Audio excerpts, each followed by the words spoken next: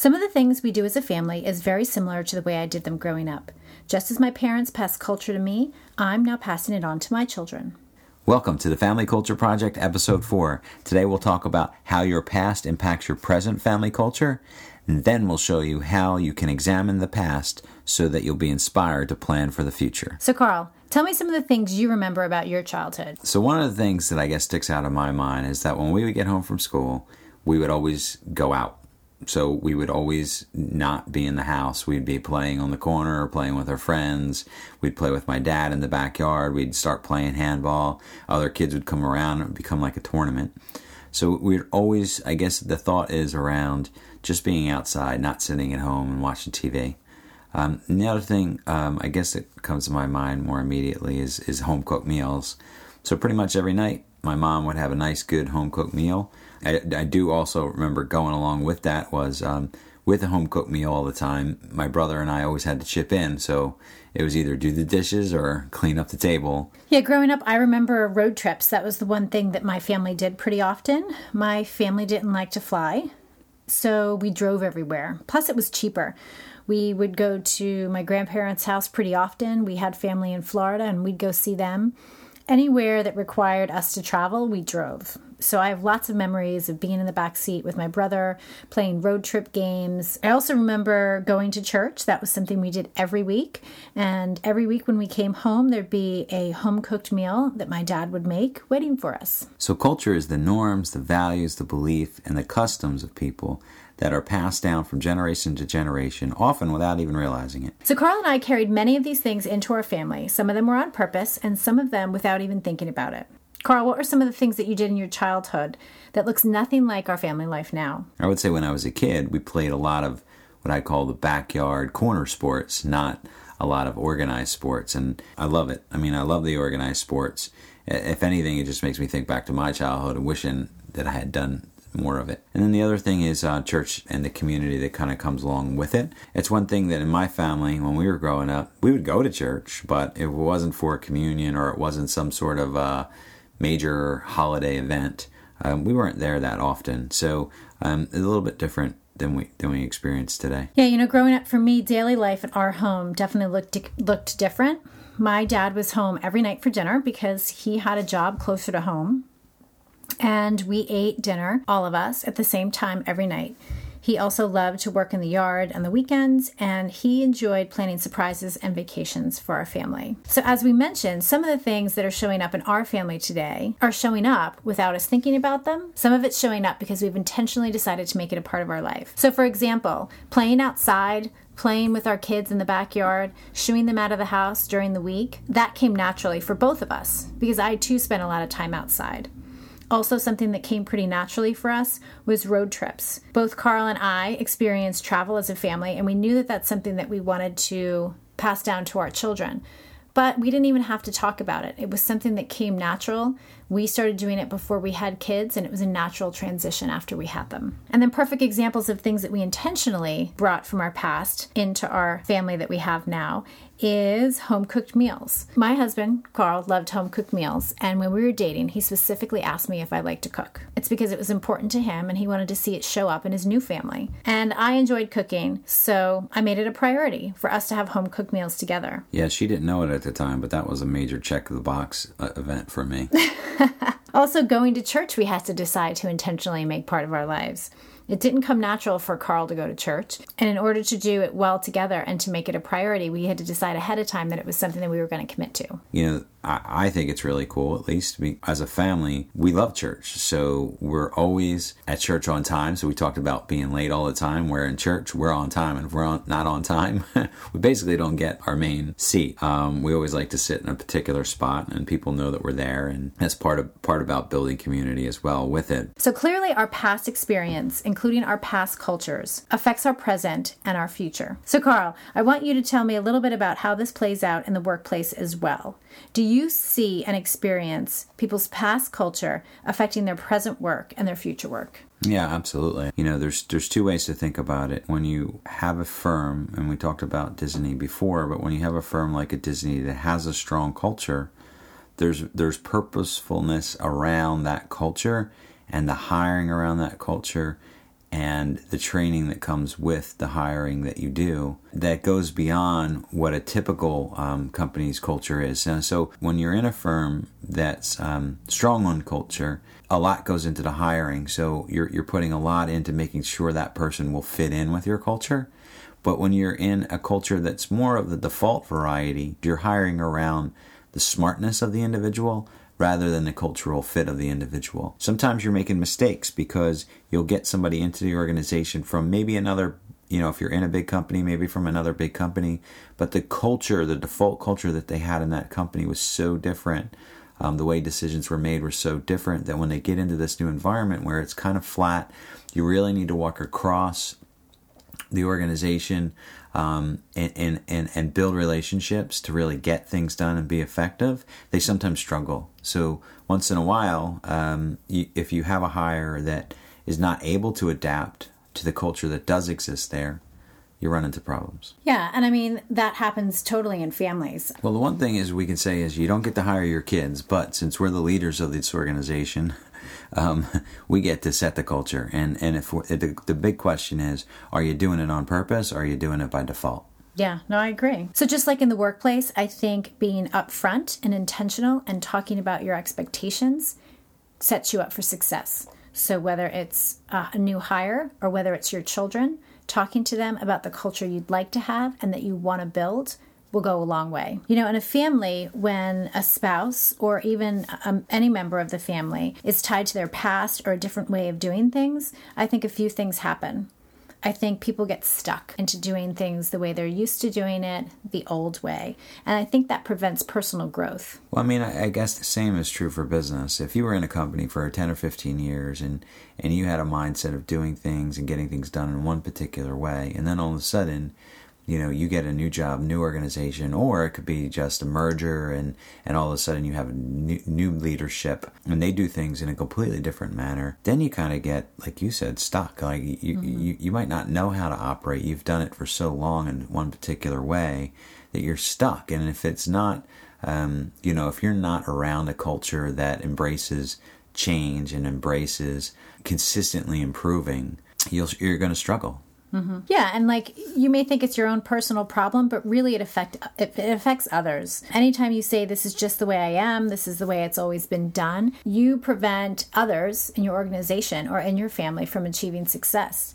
Because I think ultimately it causes conflict, and that conflict's not good for anybody. Well, the one thing that we can say about this topic is time. Time is one we always use. There's never enough time. I don't have enough time. I don't know how the heck we're going to be able to do this, that, or the other thing. But when it comes to culture, there's good news in the sense that time is on your side. And here's what I mean. You don't have time not to be purposeful about your culture and your family, because it's having a defined culture with defined values that makes actually your life much easier and gives you more time. And the reason that is the case is because, making decisions become easier. Are we going to go here, or are we going to go to this event, or are we going to go to that event? It becomes very simple to decide, because what fits in with the values of your family.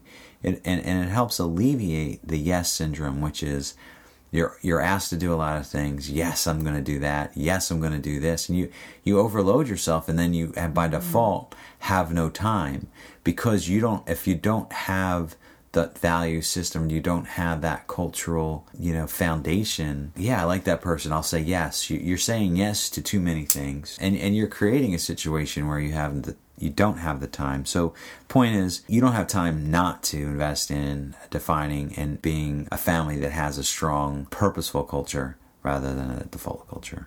Yeah, no, I think that's an excellent point. And I can see how that would play out in the workplace. You would become inefficient if you're doing things the old way. Yeah, you never feel good about always thinking you need more time. Living with a strong family culture, it doesn't mean you never make a mistake and waste your time doing something, that's for sure. But it really helps to help you live a life for you and your family where you're enjoying those moments because you're choosing where you really want to focus your time, and you're enjoying it. Yeah. So there are many reasons why it's important to look at your past when you're thinking about culture. One of them is to recognize the default culture that was at work in your life. So when you look at your past, you eliminate the assumptions that create conflict.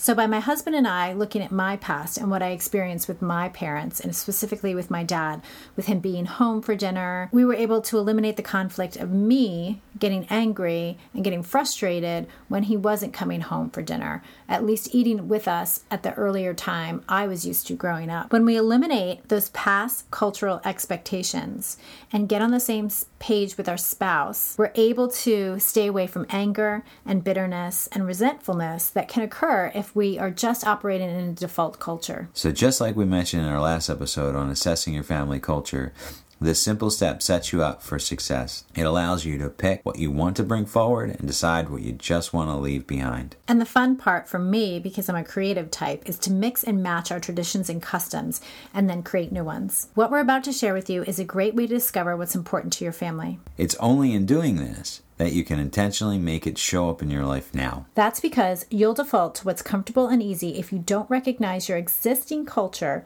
the culture you experienced in the past, and set out to change it. And remember what I said about this is that you really just don't have the time not to have a defined, purposeful culture. You know, living by default culture is always more frustrating and will always take more of your time away because you're just not equipped to make the decisions you need to make to decide where you're going to spend your time and how you're going to spend your time, and then enjoy it along the way.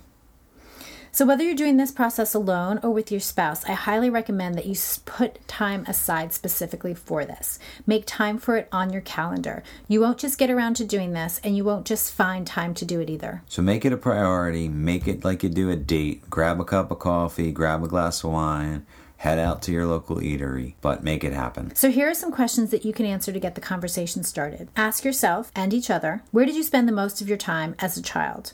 Was it at home, at a friend's house, and why? So as a child, we spent a lot of time in two main areas, I would say. One, playing in the neighborhood, so I guess just with friends. And then two, we spent a good amount of time at my grandmother's house for a good portion of our childhood when she only lived really a few blocks away from us. Not only would they come to our house, I remember also going to her house a lot for lunch during school. Yeah, so fun that she was so close you could do that. Yeah, she always had my favorite lunch meat and always had my favorite sandwiches ready to go. Another question is, what are some of the favorite memories and traditions you had growing up? These are good because you can decide if you want to bring them forward. There was a time in my life I had all these kind of traditions and customs with my family. Then I went to college and then I lived on my own and I kind of stopped doing all those things, right? Because I wasn't in that sort of family environment. But I think once you get married and you start having kids, you start to remember those family traditions, those memories, those customs. And I know for us, I definitely had a desire to bring some of those back. I think the biggest one that you brought forward with the traditions is the games, right? We're the king of games at this point. So growing up, we really enjoyed playing games. When we would go to my grandparents' house, we would play card games. And what's interesting is that a lot of our gift giving did revolve around activities and treasure hunts, but it actually wasn't until I was much older, I'm pretty sure until I had a family of my own, that my dad really started to create these games from scratch and started introducing them to our family. And now we've kind of taken the baton on that. And now my kids are really excited about creating games, bringing games to family events, and continuing that tradition. Yeah, the funny thing about that I would expand on is that your dad has a really unique gift around that side of entertainment. It's so much so that not only just we as our immediate family, us and our children enjoy it, and then they've kind of passed it on. But think about it. When your dad brings the game to my side of the family's Thanksgiving dinner, they're always surprised at how much fun it is, and they can't wait for the next year when he brings the next new game. Yeah. Because it was a lot of fun. So it becomes an Amici thing, but we're really taking it from your dad. Yeah. And they expect it now, which is fun, which is exactly what culture is. Right. Another question you could ask yourself and discuss with your spouse is, what did a typical weekday look like in your home? A typical weekend. Now, this certainly varies from family to family, so I'm pretty sure that your spouse probably has a different experience than you. Yeah, so for me growing up, a typical weekday, my parents both work, so a typical weekday is we'd go to school, they go to work, we'd have we'd play after school and outside again, and then we'd have a good home-cooked meal. We might watch a show, and then my parents, if it was the winter, would turn the heat all the way down, so we'd freeze by the morning, and then turn it up in the morning. My parents were always trying to save $1 here and there, but I do remember that. So that kind of leads us into the next question of, what could you always count on as a child? It sounds like you could always count on the heat going down at night. Yeah, definitely. Always being cold in the morning, and then, until the heat was turned back up. So my mom was a stay-at-home mom. I think that she worked several part-time jobs, but I could always count on her being home when I got home after school. And so our experience was certainly different. One other question we could ask is, what were you missing as a child or a young adult? One thing I thought I was missing as a child, and it's weird that I remember thinking this when I was a kid, is I had one brother, but I always kind of wish I had a sister, because I felt like, as a dumb boy, I just call it a dumb boy, didn't know anything about girls, I kind of always wish I had a sister to learn something from, so girls weren't so mysterious to me. 10 steps forward and we've got our own kids. Guess what? We've got 2 girls and then we got 1 boy. So look at that lucky boy at the end, learning a lot from his sisters. So I'm totally jealous of him right now. Yeah, and I only have one sibling too, and so that's a perfect example of something that we decided that we did not have as children, was that additional sibling, and we wanted to provide it for ours. Yeah, we were always pretty much 3 out of the gate, and we were saying we were up for 4, but 3 was kind of the minimum, even though. Who was up for 4? You were? I was potentially up for 4. Yeah, no, I don't. You weren't? I thought you were. So we realized this process may be difficult for some of you, and that's okay. I don't think any of us have come out of our childhood thinking that it was perfect, that all of our needs were met. And if you do find yourself looking back and having a difficult time, just make sure you don't camp out there. This exercise is not to bring you down, but it's meant to help you understand what you want your life to be like going forward. So to recap for everybody, it's really important to look at your past. Recognize the default culture that was at work in your life. Avoid assumptions and therefore avoid conflict. So don't assume that your husband's going to be home for dinner if he's not going to be home for dinner. It allows you to pick what you want to bring forward and decide what you want to leave behind. And it also gives you the platform to create your new traditions, create your new values that you want to bring into future generations. You can examine your past by simply asking yourself a few questions about your experience growing up. So if you missed any of the questions we mentioned in this episode, that's okay, because there's a discussion sheet that is available for you in the show notes. Not only are there questions there that will help you dig into the past, but also a few bonus questions that are designed to help propel you into the future. Next week's episode will help you start the conversation about your family's culture. So remember, family culture is not about perfect, it's about purpose.